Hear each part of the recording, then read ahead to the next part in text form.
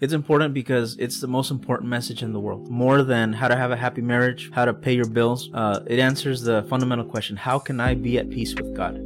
Or in other words, how can God be at peace with me?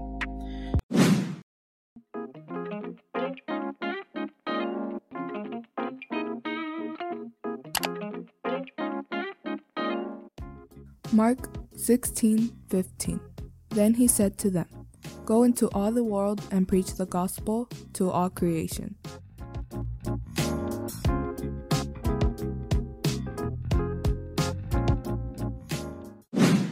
Logos Talk. Welcome to Logos Talk. For sermons, daily devos, and more resources, visit logosbaptist.church. Welcome to our 9th episode. I'm your hostess, Izette. I'm Pastor Manny, and off camera we have... Hi, it's Don, the audio director for Logos Talk. Okay, so for today's topic, we have preaching/evangelizing. This might be one of my favorite topics. Yes, it probably is. So what would you say is preaching? So Jesus commanded us, go into the world, preach the gospel to all creatures. Tell everybody about who he is. So I think preaching is just communicating the truth through your own personality. That's exactly what preaching is. It's just communicating the truth, telling people who Jesus is, what he has done, and what he commands us to do. Having that said, what types of preaching do you do at Logos? So we preach the Bible at Logos. We go through books of the Bible verse by verse. We're actually going through Revelation. We're halfway. And there are certain types of preaching. There's what's called expositional preaching, which is you just take a chunk of the Bible and you kind of dissect it, pull as much truth out of it, and just preach it as it is. There's also topical, which is, you know what, we're not going to go through a book of the Bible. We're going to go through a topic that's interwoven throughout the whole Bible. And we've done that. We've done a series on family, on what God wants for the family, be fruitful. But we mostly do exposition. We just go through books of the Bible, verse by verse. Okay. So moving on to evangelism, what would you say that is and how would you describe it? So preaching and evangelism, although they're very tied together, they're different. Preaching is you just take the word and, teach people, explain it, proclaim the truth. Evangelism is different. It's specifically evangelizing, which means sharing the gospel, which means telling the good news of what Jesus did. There might be a sermon that I'm preaching about what a Christian life looks like. It might have nothing to do with the gospel itself. But evangelizing is specifically telling people who don't believe in Jesus about Jesus. I'll ask you this. Have you heard examples of people sharing the gospel, of evangelizing, of telling someone maybe who's not a Christian about Jesus? Yes, I remember actually when we did the push before Logo started, we went out and evangelized, and it was this little pamphlet with pictures.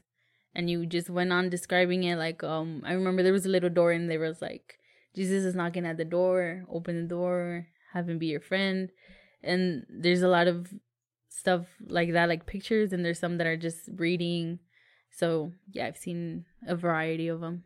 Yeah, and evangelism is telling people of all ages and all backgrounds. Because I remember, I think you might have shared the gospel with little kids as well, with the pictures, if I'm not mistaken. And then you go to an adult and tell them the same exact story about who Jesus is. Definitely. So what would you say is the importance of evangelizing? It's important because it's the most important message in the world. More than how to have a happy marriage, how to pay your bills. It answers the fundamental question, how can I be at peace with God?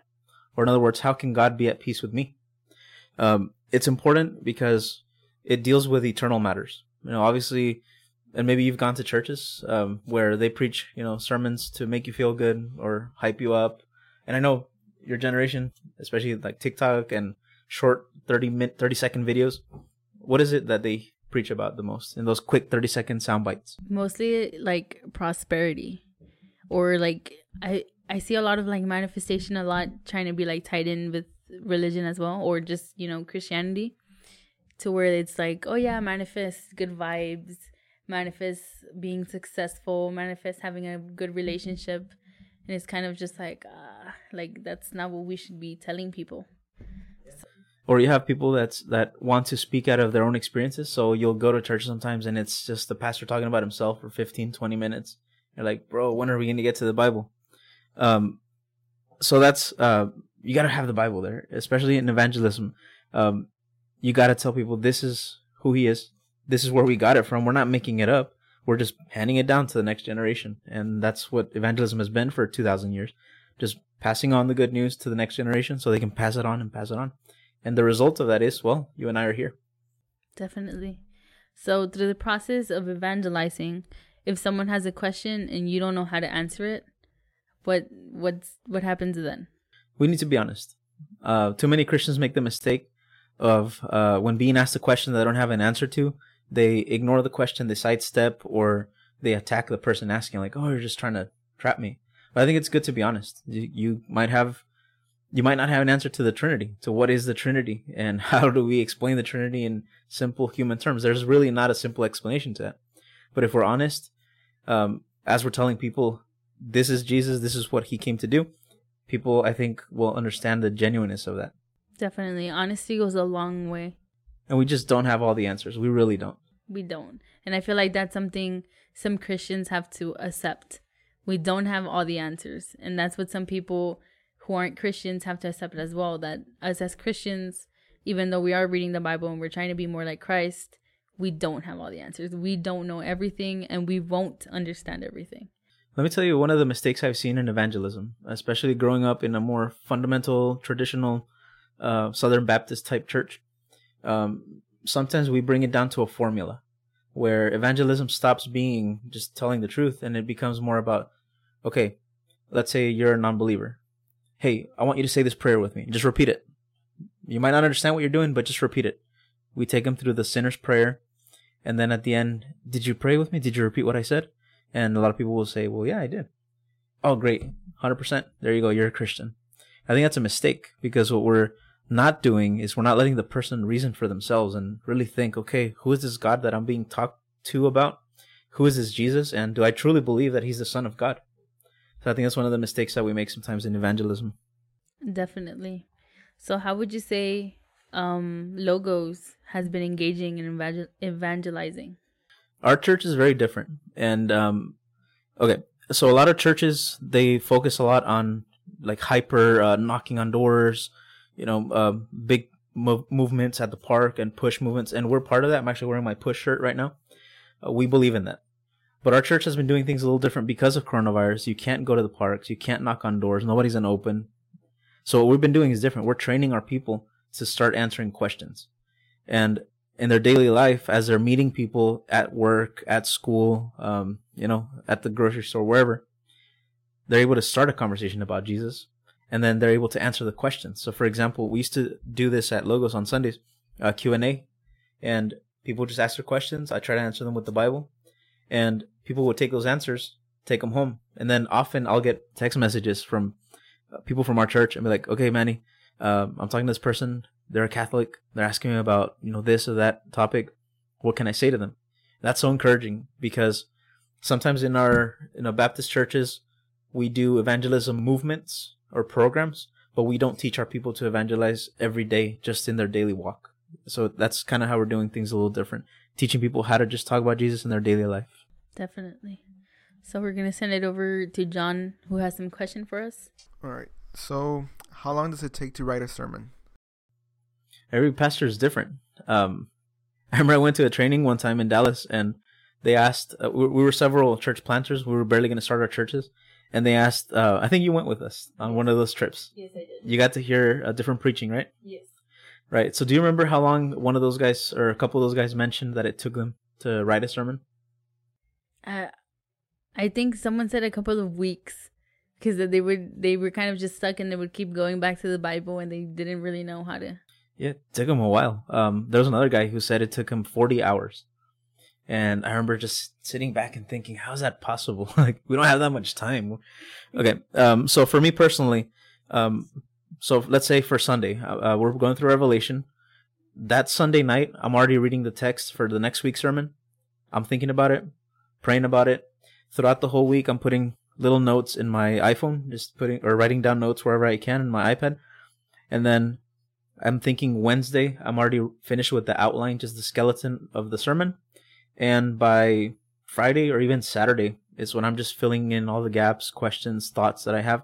But throughout the whole week, I've been thinking about the text, praying about it. God, what do you want me to tell your church? So total, I would say it takes about 8 hours of prep, but actually sitting down and writing it takes me about 60 minutes. How can we decide what pastors to listen to? What are some of your favorite preachers that you've heard if you listen to preaching a lot? I don't listen to preachers like on podcasts or YouTube. Mostly it's been you and from our home church, who is Pastor Navarro. What do you like about his preaching? He's very straightforward. Like, he won't lie to you. He's like, no, you know what? If you did this, you're a sinner. Like, you are. And he just goes off. And I also like how he ties in his life into it sometimes. And he's like, well, yeah, I came from a different country and look at me. Look how far God has brought me. And it's definitely nice to see that. So that's what I like about him. He's very straightforward. Personally, I don't listen to like music. Instead of listening to music, I listen to sermons. And I try to feed myself from different types of preachers, different denominations. But for me, the way I pick the preachers I want to listen to is, do they start with the Bible? Do they mention the Bible? And then do they end with the Bible? Just because, again, they might have great experiences, great stories, but I want to hear what God has to say and what he has already said. So if there's someone out there listening and they're trying to decide what preachers to listen to, I would say don't focus so much on the external things like what do they look like? Do they have big churches? Are they hyper exciting? What shoes are they wearing? Exactly. How many followers they have on social media. Don't worry about all that. Just listen to them. And do they teach the Bible? And I'll tell you this. Sometimes someone who's more effective and more powerful in changing a person's life is not a mega church pastor on YouTube. It's your local church pastor who's been pastoring the same 30 people for the past 10, 15 years. I've never evangelized. How can I start? Okay. Do you remember when we had our push events? Before we went out to the streets to knock on doors, talk to people at the park, how did we kind of prepare to start sharing the gospel? I remember we would all get together. It was kind of in a little circle, the way the couches were set up. And we would get the papers that we would show to people, and we would go over it. And then they would ask, okay, do you have any questions? So then that's when people would ask questions, and it would just clarify kind of the process of going through it with a person. So I feel like that, doing that beforehand, like, you know, like being prepared, like, hey, like, and also telling them, like, you know, like, hey, some people aren't going to want to listen to you. And how do you deal with that? Oh, okay, God bless you. And you leave, right? Because sometimes we do the error of like, no, you have to listen to me. And it's like, yeah, so mentally preparing beforehand. Good Christian brothers can help you start answering the right questions. I think also your testimony. It speaks volumes. I think that's what opens the door to someone more than just, hey, I want you to listen to me tell you about this person I know. You tell people, hey, this is what God has done in my life. So why don't I ask you this? What is part of your testimony? How did God bring you to himself? Okay, so I accepted Christ when I was 6 years old, but I never really lived my own faith. I lived in borrowed faith. You know, I went to church with my mom, and I went because I had to. You know, I wasn't going to stay home alone. But eventually, when I was about 14, 15, you know, when the separation of my parents started, I really started looking for it more. And I found it through the youth ministry, which you would preach at. And I saw how I grew, you know, like from that, I was feeding myself, I was growing, and I started living my own faith. And that's where I saw, you know what, like, I like having my faith. I want to know more. So little by little, I was learning more. I was helping more, being more involved. And now I'm the hostess of a podcast. And it's nice because now I get to share my story kind of and the word with people through this. Yeah. You see, that's a great way to start the conversation with someone you don't even know. You just tell them, hey, this is where I was. This is what God did. And this is what God can do for you as well. I do want to mention this. Some things you need to have in your gospel presentation. You need to mention sin. Often we're afraid to mention it. That's one of the reasons you like Pastor Navarro is his preaching. He talks about sin. And I love that about him too. But you got to mention how we're all sinners. We all lie. We all steal. We all have dirty thoughts. And God sees all that. How that separates us from God. How we can never go back to God because we're always constantly sinning. And because God loves us so much, how he sent his son into the world to be our substitute. Meaning, instead of punishing us, he punished Jesus on the cross. Jesus bled. He died. He was buried along with all of our sins. And then he resurrected on the third day.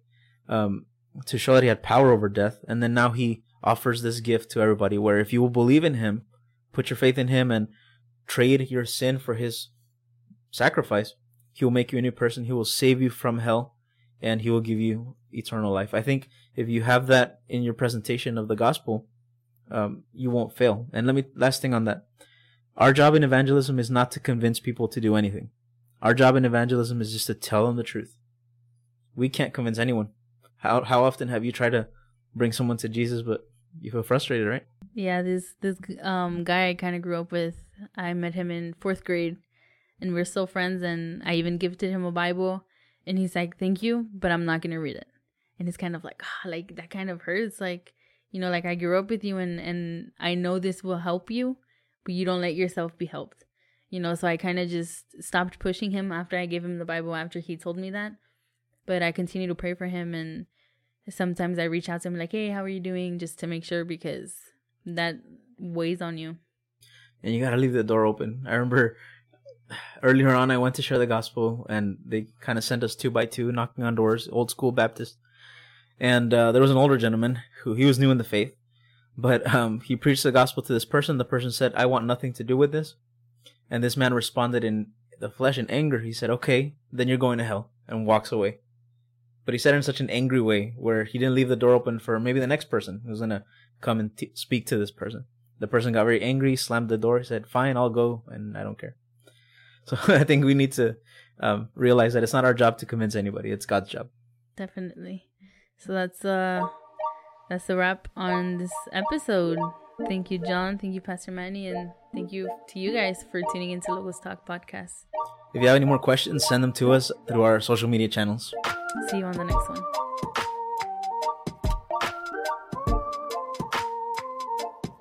The Logos Talk Podcast is a ministry of Logos Baptist Church. Our audio director is John Sanchez. Our technical director is Haley De La Fuente.